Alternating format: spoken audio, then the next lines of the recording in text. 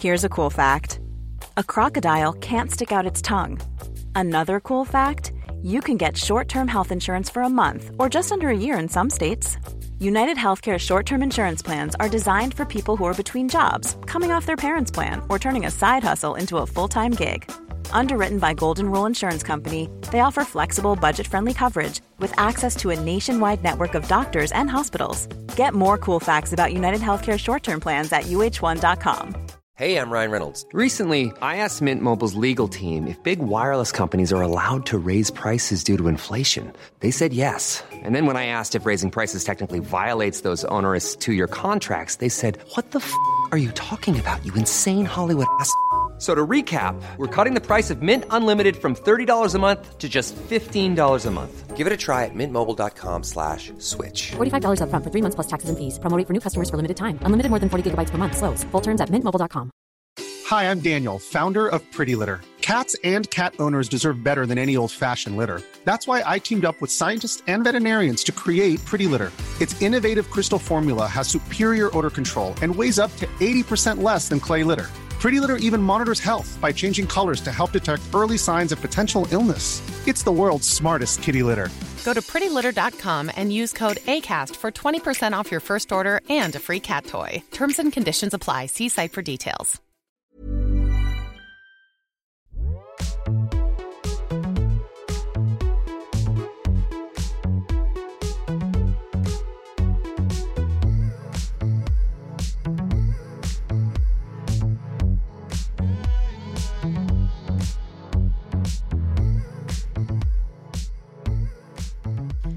Welcome to After Work Drinks, your weekly dose of news, pop culture, and Pinot Noir, brought to you by magazine editors and best friends Isabel Truman and Grace O'Neill, coming at you from the top of a mountain.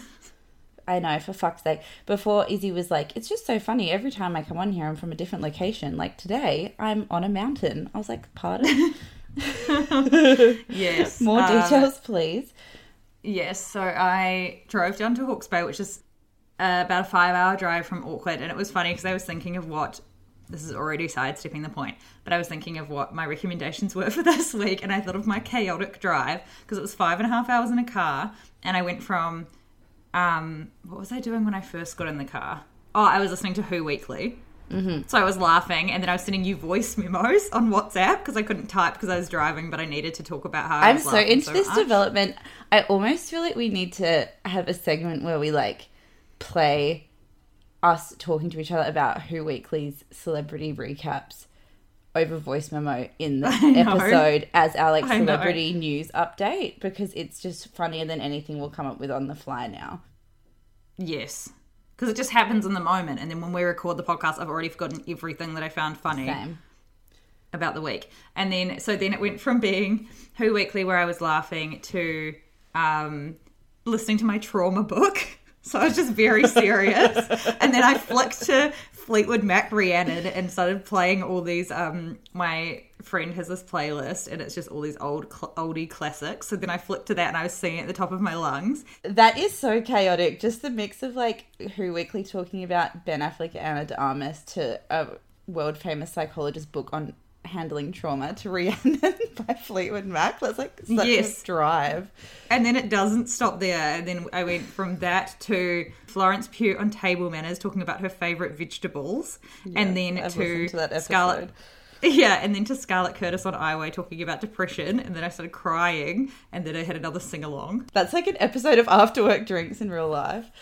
Yes. So now I'm in Hawke's Bay, but I'm staying with my best friend and my two godsons, who are the cutest little rugrats in the world, but definitely not podcast material. Even just then, I was trying to prepare for this, and I had my laptop open, and the 5-year-old walked over, and he was like, "Can I just close this for a second?" And I was like, "No."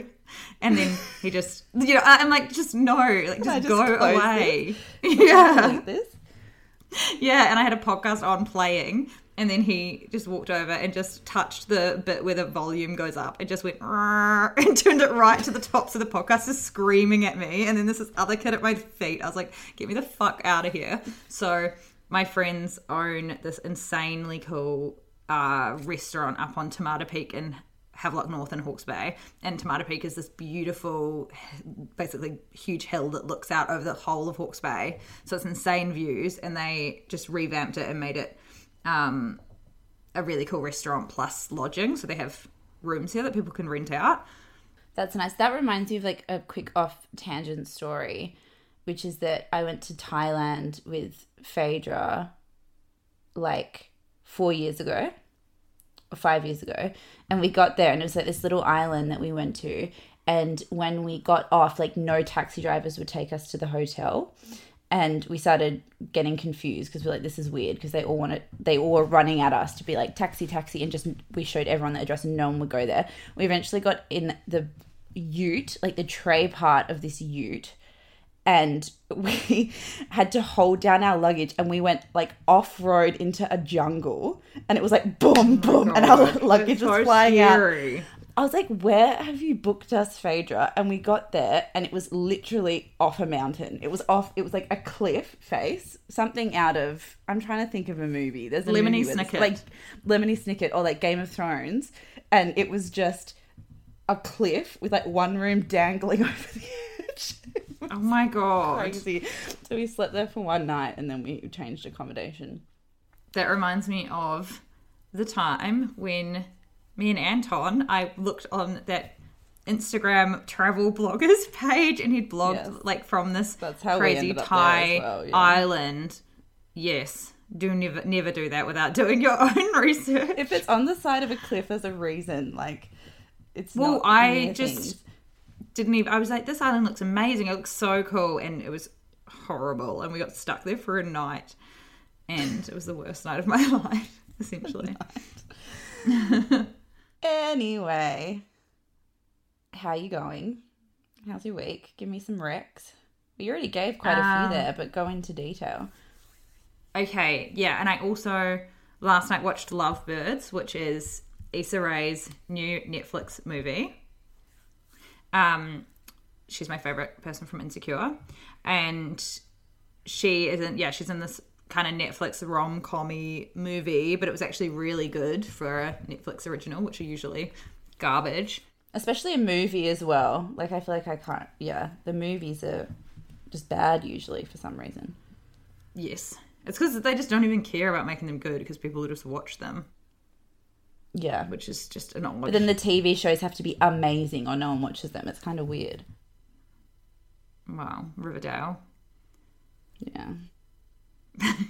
And I watched Ready or Not, which is another movie that came out a while ago. It came out when I was in LA, and I was going to go see it one night, but didn't. And it has Samara Weaving in it, and it's kind of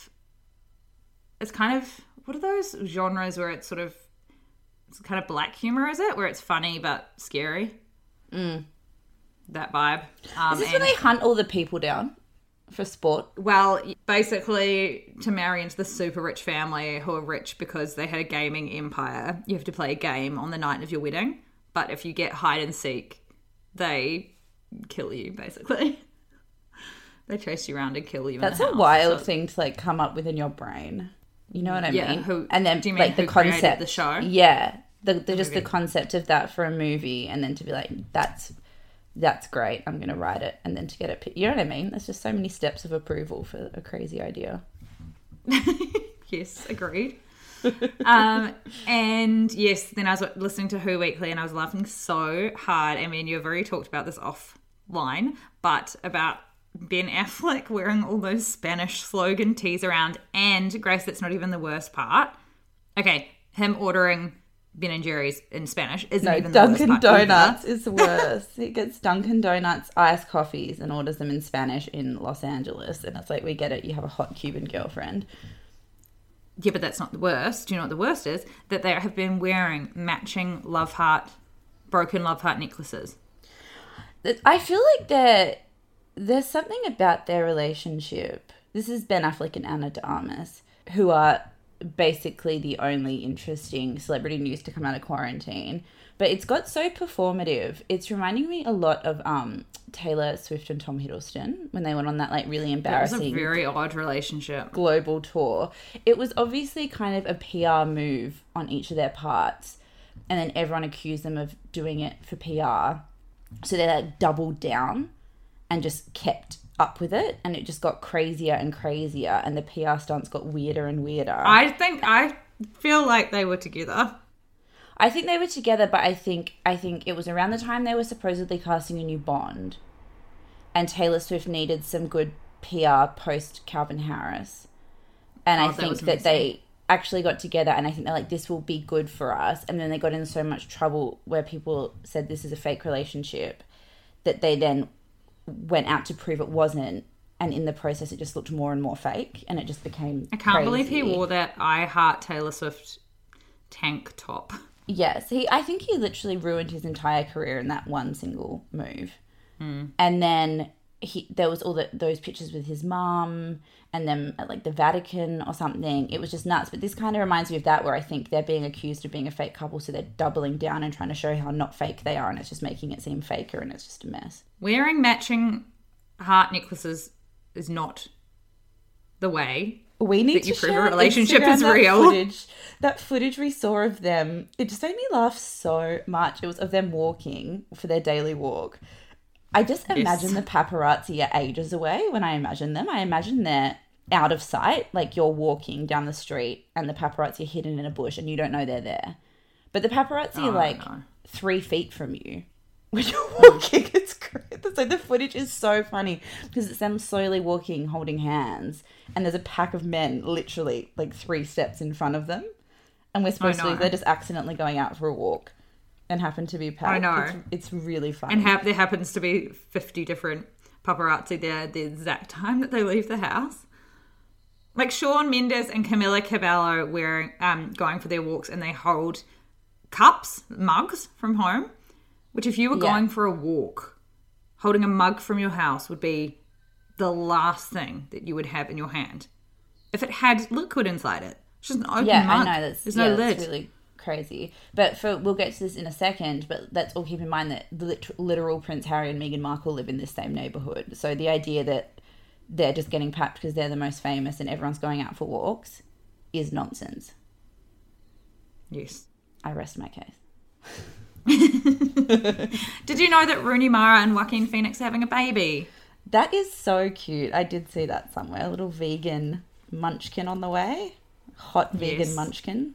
Also, on my drive down, how funny is it on Table Manners when Florence Pugh says that her and Zach Braff got a puppy and they live in the Hollywood Hills, and the puppy was digging in the garden and then it dug for ages and then brought them back a dildo. Yeah, that was I feel like they low-key might be a bit of a legendary couple that everyone's rousing. They definitely would be funny, but a dog bringing back a dildo and finding it in the garden. Why was it there? Would you find that scary? I think that this might be part of my like anxious persona coming out, but that would freak me out. I don't think I would laugh. I think I would be scared there was a body beneath. Death by dildo. Cluedo in the garden with the dildo. Yes. And then on a more serious note, I listened to Scarlett Curtis on Jamila Jamil's podcast, I Weigh, and I'd never heard of Scarlett Curtis, but she's the author of 2 feminist books, like Girls Don't Wear Pink and Other Lies, and another one, I can't remember what it's called. And she's Richard Curtis's daughter, who made like Love Actually and Notting Hill and all those iconic British movies. Yeah, so she comes from quite a like illustrious family, which she talks about in the podcast a bit. And then she talks about, it was funny because her dad, now that makes sense, because it's like, why is her dad involved in making her friends with Jamila Jamil? But when she was 14, she just had a back operation, and her dad told Jamila that Scarlett was a fan of hers. So Jamila went to the hospital to do a good deed, and then Scarlett was like, I just don't even know who you are. But then they became friends, which is cute as. And basically she had a routine back operation, and then straight away afterwards felt she was in horrific pain, and her pain was so bad for 3 years that she literally like barely could walk. She had a wheelchair, she had to drop out of school, everything. And then 3 years later they finally did another operation and found a fucking nail had been left in her spine, and the whole time they were telling her that it was nothing. That's so crazy. Hearing someone talk about, I think you hear a lot about women especially who go to doctors about chronic pain or serious pain and aren't taken seriously and aren't listened to for ages. Lena Dunham wrote that amazing piece about having endo, and this was the first time that I'd kind of audibly heard someone talking about it, and I just hadn't thought before about what a horrific mental experience that would be, especially as a teenage girl when you're so sensitive anyway and doubting yourself so much anyway, to be going through pain that severe and to have everyone around you tell you that it's all in your head and you're making it up for attention would be the most traumatizing experience. I just can't even imagine it. It's so crazy. And then so they took the nail out and the pain immediately went, but then she spiraled into severe depression and PTSD, which you would have if you've had 3 years of people telling you you're making pain up and you can't even walk. It's just so mind-blowing. And then basically she talks about her severe depression, and she talks about how the conversation with mental illness and stuff we're so much more open about everything, but I feel as though we're so much more open about anxiety, but not really about depression or suicide, which is so true. You never hear anyone speaking. You just hear we talk all the time about having severe anxiety, and you hear people always talking about anxiety, but never you hear people talking candidly about depression, because there is still such a huge stigma. And then when she was talking about having depression that severe that it led her to try to commit suicide, it was just such an intense, really, I don't know, it was just nice to hear someone speak about it so candidly, because it would happen to so many people. I didn't even realise, which I said to Grace when I landed in New Zealand, that I was talking to my therapist and she said something about me having depression, and I was like, oh my God, I didn't even know that I had that, because I've never felt like I had it before in my entire life. And then I landed in New Zealand and she was like, well, yeah, you are feeling a lot better now, but you need to remember that it's not going to be completely upwards from here, blah, blah, blah. And then I talked to Grace and I go, my therapist said I had depression and I didn't even realise. And you were like, yes, of course you did. You were in a hugely depressive state. I think it's that thing as well, though, where we think of having depression as being, and it is obviously a very serious thing and a serious diagnosis, but I think sometimes people don't feel as if they're eligible to say that they have depression or are going through a depression or are depressed, because anxiety feels like this more tangible thing where it's a feeling in your stomach and it's a feeling in your gut and you feel nervous and your pulse rises and you whatnot. But depression, I think maybe people feel less like they're allowed to say they have it because they think, oh, well, it's not as bad as someone else. Or they don't even know. I didn't even know. And then as soon as she said that, I was like, oh, of course that makes complete sense. And even last weekend we were talking and I was like, oh, I'm feeling way better than I was 6 months ago. But then I still am struggling with feeling crap and blah, blah, blah. And she was like, you need to keep an eye on that because one thing leads to another when you feel down. Like we've talked about on the podcast where you are having a crap day and you just feel lethargic. So then you don't exercise because you can't be bothered. But then the next day you feel worse because you haven't exercised and then you spiral. And I feel like that's kind of been what's been happening with me in terms of I arrived back in New Zealand and I started working out like every day and going for walks every day and eating healthy. And I was like, wow, I feel so much better. And then it's been this kind of slow thing where I've stopped working out and stopped doing anything that kind of makes me feel happy, but I don't feel really sad. But she was like, you need to keep an eye on that because you've just come out of a depressive state and it actually is easy to go back into one. And you just don't even, like, no one talks about any of these things because it's just this weird taboo topic. Yeah, and I think it's that antibiotics thing where as soon as you're starting to feel better, you don't take the rest of the antibiotics. Yes. But that's exactly when you need them, As soon as you do the things that maybe make your mental health feel better and make you feel like you're coming out of a depression, that's when you'll start drinking again or stopping exercising or smoking or whatever it is, whatever behavior can trigger that. I think that's what happens as well, where you just forget that it's this ongoing process of keeping your mental health in check, which can feel really exhausting too. I've been thinking about that lately as well, because I've been the same where I've just had just days of being really, really flat and not really knowing why. and then kind of thinking, I just want to stay in bed, I don't really want to do stuff, I don't want to get up, I don't want to be sending off emails and pitching and blah, blah. And then I think you just forget that you just have to keep constantly keeping your own mind in check. It's your job when that's happening to jump into your head and say, okay, nah, this isn't good. We're going to jump in and we're going to do this and we're going to do that and we're going to set up some barriers for ourselves. I think I forget that you don't just get through the park of a bout of something bad and then because you've gotten through it, then you're never going to get it again. It's kind of a constant battle. Yeah, it's so, and so I found her speaking about it as the first time I've heard someone talk about all of the things that I was feeling. Literally, even things that I was telling you and my therapist and whoever else about how I was feeling.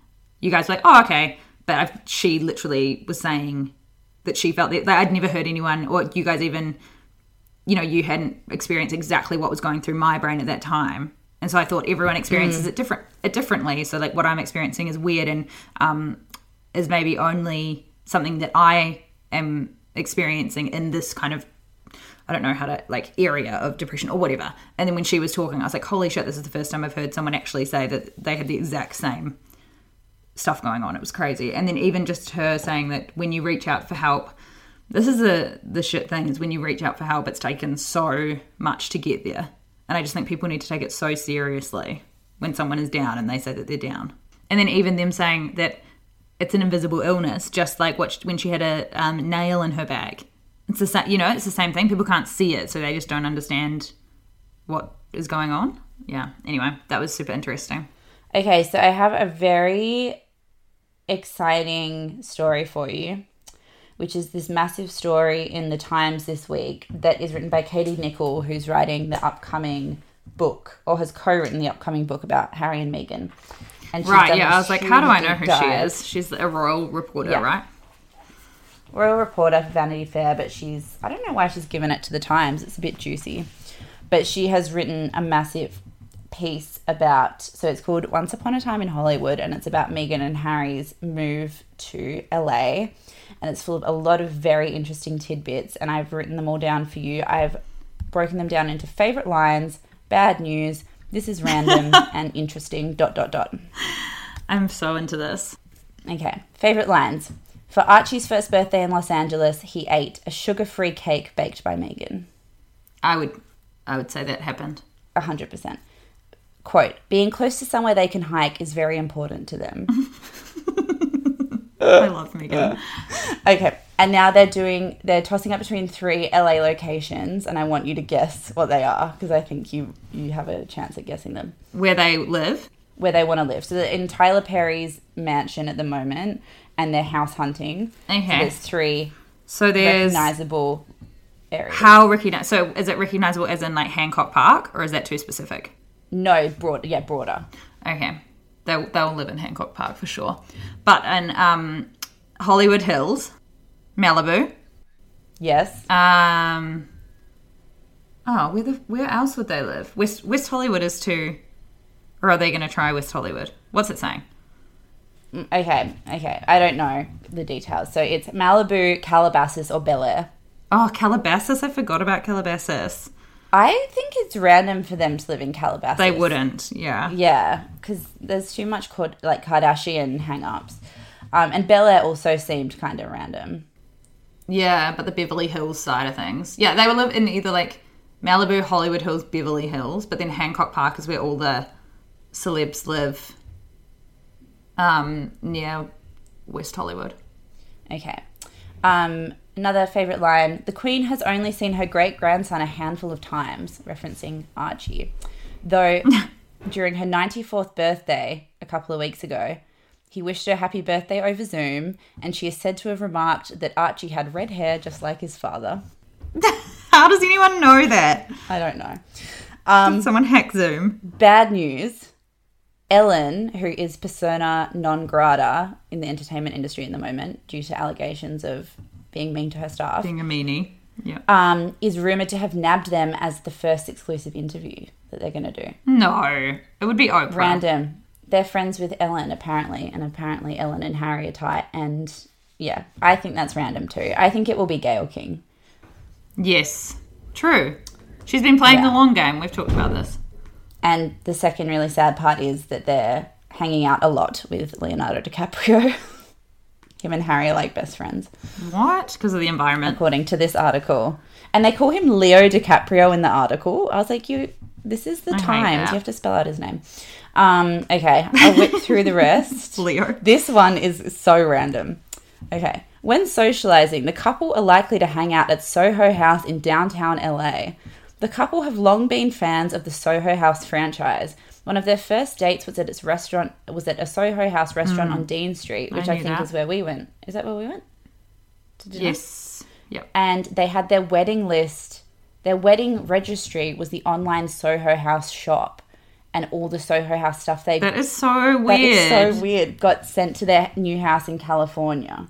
It never got sent to Windsor. I don't think they would. Do not think they would be at the Soho House in downtown LA. So with Soho House, there's one in Malibu, which is so basically if you're a member of Soho House, you can either have I think you can have a membership where you can only go to your one house, or you can have one where you can go to all of them. But then there's one in Malibu, which you can't get into. Even if you're a member of all of the Soho houses around the world, you literally can't go in unless you were accepted to Malibu. So it's this exclusive one where all the celebrities go. Surely they're above Soho House.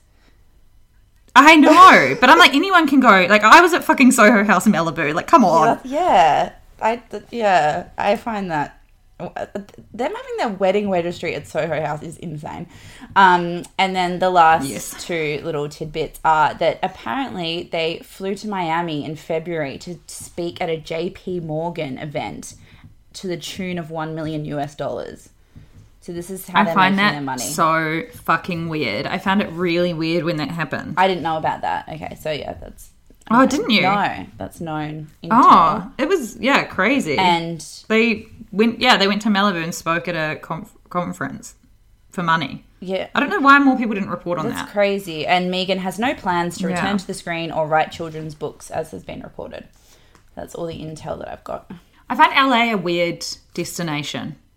I know that her mum lives there, but if you're not going to be in film and movies, it just seems like an odd place to want to raise Archie, because, I mean, it'd be better than Britain because Britain's tabloids are so crazy, but LA is just filled with paparazzi. It just feels like an odd place to settle, and it's just not... I thought Vancouver Island made complete sense. Same. Apparently, that was never even really on the cards apart from like an interim place. Yeah, I just think it is really random because the obsession with celebrity there is probably far more intense even than the British obsession with it. The paparazzi culture is crazy. I just think if you're kind of trying to brand yourselves as being more down to earth and regular, and they'll definitely live in Malibu. Actually, I've changed my mind. I was just like, you can't live in Bel Air or Calabasas and say you're the down to earth members of the royal family. It's just all a bit they'll live in Malibu, and Megan will go to Whole Foods every day, and they'll have their own entrance to the beach probably, and they'll hang out with, here's hoping, Julia Roberts, Gwyneth Paltrow, and Cindy Crawford and her husband. Yeah. It's that time of the year. Your vacation is coming up. You can already hear the beach waves, feel the warm breeze, relax, and think about work. You really, really want it all to work out while you're away. Monday.com gives you and the team that peace of mind. When all work is on one platform and everyone's in sync, things just flow. Wherever you are, tap the banner to go to Monday.com. Hey, it's Ryan Reynolds, and I'm here with Keith, co-star of my upcoming film, If, only in theaters May 17th. Do you want to tell people the big news? All right, I'll do it. Sign up now and you'll get unlimited for $15 a month and 6 months of Paramount Plus Essential Plan on us. MintMobile.com/switch. Upfront payment of $45 equivalent to $15 per month. Unlimited over 40 gigabytes per month. Face lower speeds. Videos at 480p. Active Mint customers by 531.24 get 6 months of Paramount Plus Essential Plan. Auto renews after 6 months. Offer ends May 31st, 2024. Separate Paramount Plus registration required. Terms and conditions apply if rated PG. Yeah. Okay. Shall we move on to the weirdest Instagram? What I wonder with Lana Del Rey's Instagram statement, which came out earlier this week, which I'm sure everyone is kind of across, but basically she is saying that she doesn't understand why a bunch of other celebrities can write songs about, being sluts and sleeping with men and stuff, and she can't write about her previous relationships, and that there's no room in the culture for a fragile, what did she say, glamorous, beautiful white woman who is soft. What I want to know is where Lana Del Rey's PR were when this was happening. So this post lists the 5 women or 6 women that she lists are women of colour, just screaming for an internet takedown. And it was also a plug for her book. Like, the fact she name dropped Simon and Schuster is hilarious. And she talks about having an album coming out later in the year and a book of poetry coming out in the next month or so. So it's a promo thing. So I agree where I'm like, was this not officially approved through the channels? Or did she just go for it? Should I read a little bit out just in case people haven't? People won't, yeah. I was like, I can't be bothered dealing with this right now when I first saw it because it's super long. Also, am I right in remembering that right before we started recording, you said I was listening to Lana Del Rey before this? You like her music, right? Yeah, so I was a full Lana Del Rey stan when she first posted her on our Instagram grid once, and I was like, I don't understand what's happening here. Yeah, so when she came out, I was, I think, 18, and the group of friends that I had, we just all became obsessed with her. And we when she did her first Australian tour, we flew to Melbourne and stayed in Melbourne and saw her in Melbourne, and then came back to Sydney and saw her in Sydney. And I think what's interesting about her is it seems like her fan base has stayed the same age over 10 years. Like, I think people outgrow the Lana Del Rey thing, and then she just gets new fans that are exactly like I was when I became a fan, because it just seemed so glamorous and edgy and cool and amazing. I do think she's a great songwriter, and I do like a lot of her music, but I'm not a super fan anymore. Do you like her? Yes, right. No, I don't know anything. I couldn't name a song. Ah, yes, you could. I can't. I'm thinking right now, and I have something in my head, like but I don't. Or Summertime Sadness. She has like a lot of not very good songs. I know what Summertime Sadness is. Video games. When video games came out, you just cut to 18-year-old Grace O'Neill sitting watching YouTube, being like, like my whole world just exploded. Yeah, no, I don't know. I missed her completely. But okay, I've got her statement up. What's this? It's written kind of as if it's in a typewriter font. Yeah, like it's not a note. And it's kind of washed out as if she did it on a typewriter. It's a weird thing. So, question for the culture. Now that Doja Cat, Ariana, Camila, Cardi B, Kehlani, and Nicki Minaj and Beyonce, have had number ones with songs about being sexy, wearing no clothes, fucking, cheating, etc., can I please go back to singing about being embodied, feeling beautiful by being in love, even if the relationship is not perfect, or dancing for money, or whatever I want, without being crucified or saying that I'm glamorizing abuse, ? I'm fed up with female writers and alt singers saying that I glamorize abuse when in reality I'm just a glamorous person. I'm getting that tattooed on me. Singing about the realities of what we are all now seeing are very prevalent emotionally abusive relationships all over the world. With all of these topics women are finally allowed to explore, I just want to say over the last 10 years, I think it's pathetic that my minor lyrical exploration detailing my sometimes submissive or passive roles in my relationships has often made people say I've set women back hundreds of years. Let this be clear, I'm not a feminist, which is the most wish-washy thing I've ever heard, but there has to be a place in feminism for women who look and act like me, the kind of woman who says, no, but men here, yes. The kind of woman who are slated mercilessly for being their authentic, delicate selves. The kind of women who get their own stories and voices taken away from them by stronger women or by men who hate women. I think that's all I need to read. Yeah, okay. Right? So I might, if you aren't familiar with her, then maybe some people who are listening aren't familiar as well. So I might just give a bit of context for this persona that she's talking about. So her whole thing, aesthetically, a lot of her thing is 1950s glamour, Marilyn Monroe, that kind of soft-spoken woman who just loves men and can't help loving men, and they treat her like shit and she'll just keep going back over and over again, and who's just kind of sweet and loves older guys. And this music video for her song Ride is her in Joshua Tree, essentially just bussing 3 like much older guys, and she dresses very young. It's a bit Lolita-y, where she looks like a little girl sometimes, and she's had lyrics that are like, he hit me but it felt like a kiss, and I saw that. Yeah, she says she won't sing that anymore, but it's always about pining over a man treating her badly. I'll be prettier for you if you want me to be, I'll be whatever you need me to be.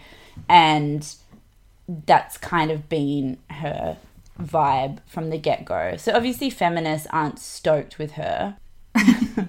Yeah. So what I don't get, by not knowing who she is, what I don't get about it is her saying that basically there's no room in the conversation for her because she's fragile and privileged and beautiful and white, when she's super famous, super successful, and that is basically all there's been room for this whole forever. So is it kind of like she's saying that now that we're celebrating black women more in music, that she feels as though she's been shunned? Or is she saying the whole time people are basically saying that she's shit because she talks about that stuff and she's trying to say that it's fine? I think what she's trying to say, before we get into all the various reasons why how she said it was completely wrong and bad, I think what she's trying to say, which I do think actually there is room to have a conversation about, is that, okay, what she looks like and how she behaves is how women have looked and behaved under the patriarchy. Like, there's so much room for that, to be pretty and not say much and do whatever a man asks and keep going back to him even though he treats you badly because you love him so much, and to kind of just cater completely how you look and talk and have a soft voice and delicate, fragile. That has really been all we've had room for in patriarchy in terms of what femininity looks like when you think about Disney movies and all that stuff. I think what she's saying is there not room for women who are just like that in the feminist movement to exist? And it's not just because that men, it's the patriarchy forcing them to be that way. It's just naturally the way they are. And does that have to, by its definition, be anti-feminist? Can it not just be romantic? Can it not just be delicate? Can it not just be fragile? Do you have to be strong and harsh and sexy and emboldened and like stomp on a stage and is that the only definition of female empowerment? Is, I think, what she's trying to say. Yeah, I just don't even think that's such an old school thing to be asking right now anyway, because it's not the 1970s where people are saying that as a feminist you have to not shave your armpits and you have to not wear makeup and you have to not wear heels. That's not even a conversation anymore. Yeah. But I get that she didn't mean to be racist. I think she was just so blinded by what's going on for her that she didn't even realize that she was naming all women of color, and she wasn't even trying, because the whole thing that's blown up is her essentially everyone saying that she's being racist or just completely blinded by her own privilege, which I think it's the latter. It's just her not even realizing what she's saying. But it's also like goes back to our conversation last week where we said if we're taking that really narrow definition of racist, where she intentionally wanted to bring down a bunch of women of color to put them down a notch, yeah, okay, it probably wasn't racist, but was it racist in that she stereotyped a whole bunch of female artists of color as singing blanket rule about cheating, fucking, dancing for money? What did she say? Like, that is racist to try and suppress all of the work of these women down to being about these 4 or 5 things that are all racist stereotypes about women of color anyway. Like, that is racist, whether you intended it or not, you know? I definitely think what it was, it is racist that she didn't mean it to be that way, but that's even crazier that she could be that blinded by it, that she didn't even realize, and she still doesn't. And what is the most annoying part about all of this is that, exactly like we said last week, is relying on people of color to have to inform you about what you're doing wrong, but then she's not even listening. She's just shutting it down completely and saying, no, it's not racist, instead of just saying, oh, hold on a second, I never meant for it to be that way. I hugely respect these women. I can't believe I only picked women of color. That wasn't my intention at all. And I'm so sorry. And fully taking ownership and saying, this is why it's showing my white privilege, and this is why it's like the perfect example to go off if only she would listen. Element of this coming off the back of last week, and I do wonder if we hadn't done all of the reading and research we'd done and hadn't been looking at Alison Roman so closely, if we would have had the same reaction to this, because it seems like her apology was divided very easily down the middle between white women saying, it's fine, Lana, you didn't even have to apologize. Why are you apologizing? We all knew what you meant. And people of color like banging their heads against the wall saying, why are white women forgiving Lana Del Rey for an apology that she's supposed to be making to people of color? You know? And they're all saying, you obviously don't get it because you're fighting back and saying, in her apology, she essentially said, it's disappointing. People are turning this into a race issue. And if they are, it says more about you for turning it into one than it does about me. And I think that that's what we talked about last week, where it's like white people are more concerned with being called a racist than they are with not being racist. Because if you cared more about not being racist, you would be enthusiastically excited to listen to people with different perspectives from you and learn how to be better next time, so you don't bring down a whole group of super talented women with really careless language. But when you only care about whether or not you're perceived as racist, then you just double down and don't even take the time or thought to like learn from it. And that's really negligent from such a huge celebrity. Totally agree. I think we both listened to Bobo and Flex's take on this, and I want to insert what Bobo says because I just think that this sentence of hers is so bang on. I think what she needs to say with her full chest, and I literally don't even think she's being malicious. I just don't think she has the self-awareness to acknowledge her unconscious racial biases. What she needs to say with her full chest is, I feel discriminated against because I am a fragile white woman.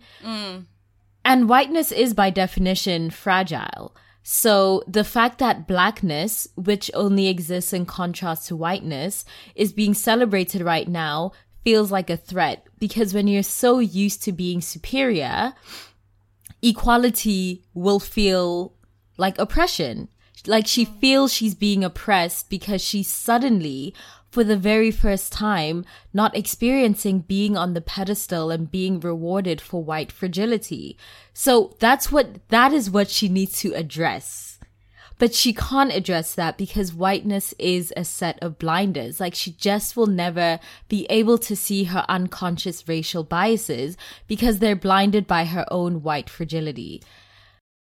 But it sucks that Bobo says, she'll never be able to, because it's like she could learn to if she wanted to, but she just is clearly showing she doesn't want to. Yeah, exactly. It's really, and I think this is really interesting actually, because Jamila Jamil, yes, we're just going to talk about it every week, but but Jamila Jamil talked in an Instagram post she shared this week about how all the women that we think of as cool, quote unquote, in our culture don't tend to say very much, and how when you decide to not say much and not engage in these topics, we socially have a tendency to like project the most woke, most okay opinions onto someone, if that makes sense. So Lana Del Rey never wading into any sort of political woke feminist conversations ever, as far as I know, up till this point. I think people have assumed that she has like a sophisticated understanding of it and that she knows what she's doing by tackling these subjects.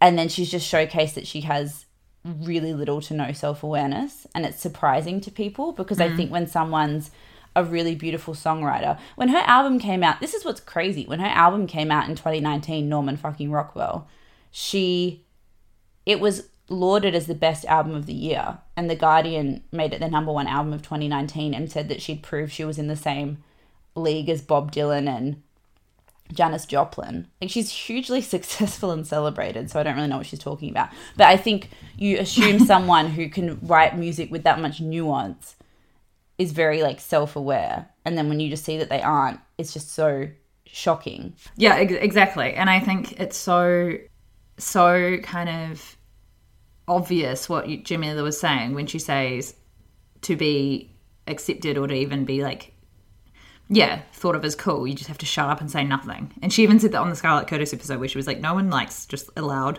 woman who speaks her mind. They all just think you're annoying and they all want to cancel you. For so many women, so many famous celebrities who everyone just likes, they just don't really say anything. Once you start thinking about it, we're obviously not going to name any names, but once you start thinking about a lot of the women you admire, think, you know, about times that you've heard them make a stand about anything. And then think about the women you find annoying, and you'll probably find that a lot of them have decided to make a stand about something. Very interesting. And just, we didn't say this before, but we hope it's obvious. Like, the idea that Beyonce, Cardi B, Nicki Minaj, and the other women that were listed by Lana get away with things that Lana Del Rey doesn't as an artist is literally laughable. Like, it's a joke. Beyonce gets slammed for every fucking thing that she does. The Cardi B gets slammed for every single thing that she does. Like, Nicki Minaj, Kehlani, I mean, Doja Cat's a bit problematic, but all those women, they just go through the fucking ringer and are just, like, do you remember Beyonce after the Super Bowl thing? Beyonce after Lemonade? Like, the amount of shit that woman gets in. I know. She got so much shit for everything. Like, I am angry at her still for staying with Jay-Z. It's none of my business. So on this Lana topic, I was on someone's Instagram stories and they did a swipe up to an article that came out actually 3 years ago on BuzzFeed, but the authors just reshared it off the back of this Lana Del Rey thing. And it's called White Women Drive Me Crazy. White women are so dangerous because they're allowed to be so soft, innocent until proven innocent. It's basically about how white women are looked at as being soft and innocent and fragile, and then that's kind of the way that you think of femininity, but then black women are seen of as the opposite, and if they even speak or if they, I don't know, roll their eyes or whatever, it's just instantly stereotyped. And she's basically saying that she starts the article saying that she stepped on a white woman's yoga mat and that she looked up at her like she'd woken up to her standing at the foot of her bed, like she'd suggested we murder her husband and run away together. Yeah, it just kind of was a really interesting read off the back of the Lana Del Rey thing, saying that being a fragile woman is a negative thing when it's basically always been a positive thing for women everywhere, let alone just white women. Yeah, acting like there's not space for that is just crazy, because that's literally all there's been space for up until 10 years ago now. If that. It's funny, this Guardian writer called Laura Snapes wrote a really good piece about it, and she was just kind of saying how Lana Del Rey's career has kind of happened across this, what is the phrase she says, it's like the breakneck speed of feminism or something, about how feminism has just moved so crazily fast in the last 10 years at the exact same time that her career's taken off. And it's kind of interesting to see how her content and her style and her music is received as we continue to talk like more and more and more about this conversation. Because I never thought about it before. When she said that, was saying I've been accused of glamorizing abuse in relationships, I was kind of aware of that, but I never thought about her whole persona as being a problematic persona or an anti-feminist persona. It just never crossed my mind. And now that I think about it, and the way that we think about femininity and power and sex now, her whole thing just seems really outdated and really not relevant. And I think it's this funny thing as well, where, this is the last thing I'll say on the topic, but people feel entitled, white people usually feel entitled to huge careers in entertainment, or to huge, it's like, it's not a right to be a hugely successful singer. You have to adapt to the times. You have to adapt to your audiences. You have to engage in the conversations. You have to do all that. It's not just your birthright because you're a good singer that you're going to be a massive, massive pop star who wins Grammys. You know? If you can't keep up and you can't look introspectively and you can't change your work to speak to changing social mores, then that's on you. You're going to be left behind. I don't think... Well, yeah, that's as if a journalist could just continue writing things that they want to write without looking into what's going on around them. You'd just be cancelled within 5 seconds. Yeah, exactly. I do think that thing is interesting of like how do you separate how much the patriarchy has impacted how you feel is so interesting, because it's just impossible to know. Yeah. Like, if you feel like you are just a romantic person that just loves men, we will look at that and say, okay, sis, like, you just need to go and work on yourself and love yourself and be okay on your own. But who are we to say that some people aren't just romantic and just will always love being in love? And it's not a patriarchy thing, it's just a personality thing. I don't even know what the answer is. A problem with loving being in love or being romantic, because I'm definitely romantic and I love being in love. Well, yeah, everyone loves being in love, hey. I think there's a different but there's a difference between being romantic and loving being in love and being romantic with someone with just bad people all the time. Like, I don't think that would be something that you would inherently just be like. No, that's not like a personality type. But then that's the problem with her language. Is her language is so loaded, where she's saying some women just like being loving and in relationships, and I'm like, yeah, they do, but that's not what her music is even about. It just shows you how important language is. You can just minimize anything if you just don't use the right words. Obviously, no one who's a feminist thinks that you can't be in a loving relationship and that you're not therefore a feminist. And also in her apology, she said hopefully a third wave of feminism comes along soon that will include me. And I'm like, that was in the 70s. And didn't she also say that anyone who found issue with it is either a Trump supporter or a lefty or something? I was like, what are you saying? Yeah, that was nonsense. There's been a lot of jokes about it just being quarantine, thinking too much in quarantine and then thinking it's a good idea to just like blow off your crazy thoughts. Like when Taylor Swift, when she put up that note about Kim and Kanye ages ago, but then everyone noticed that in the note she'd had to search for it, because that's how long ago she'd written it, that she had to search to find it in her notes. That's so funny. Everyone was like, God. This should have stayed in the drafts. Yes. I know, literally, Bobo and Flex were like, it should have just been a conversation that you had where you called up your best friend and said, I'm so fucking sick of all these people being able to talk about what they want and I can't talk about what I want and it's unfair and rah, rah, rah. And then you guys have a wine and you bitch about them and you say, Ariana Grande is fucking me off. And then you just, that's it. You don't need to, maybe we should just start posting publicly what we think on our Instagram. It would just be so chaotic. But we are so aware of the responsibility we have to be extremely well researched and well read on any topic before we decide to talk on it. And yeah, so much so that I get anxious before the podcast. But yeah, like the amount of preparation we put into every week, and the fact that someone who has a platform of hundreds of millions, it's just crazy to me that you would just think it was fine to just put up whatever came out of your brain without filtering it or researching it or thinking about it. Okay, let's wrap this up. We're making a conscious effort to keep our episodes to an hour because a few people, namely my annoying younger sister, said that they're too long, that they stress her out so she doesn't listen. So I think an hour is a good time. Between 45 minutes and an hour is good.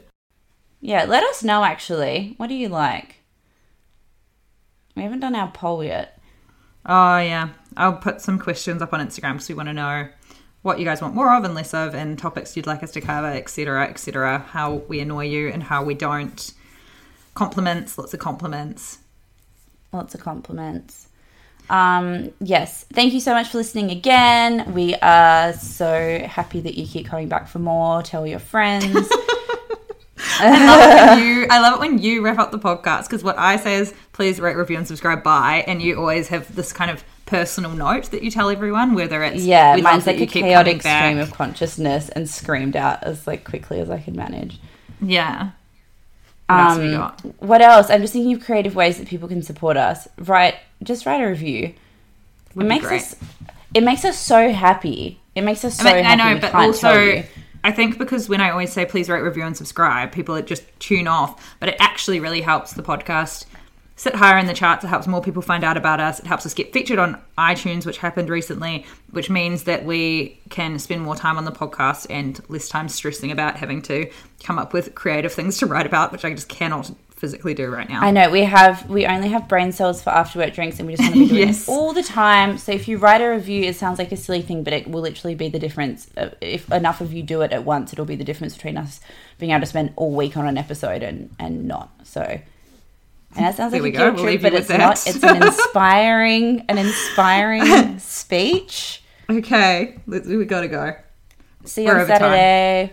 Love Bye. you.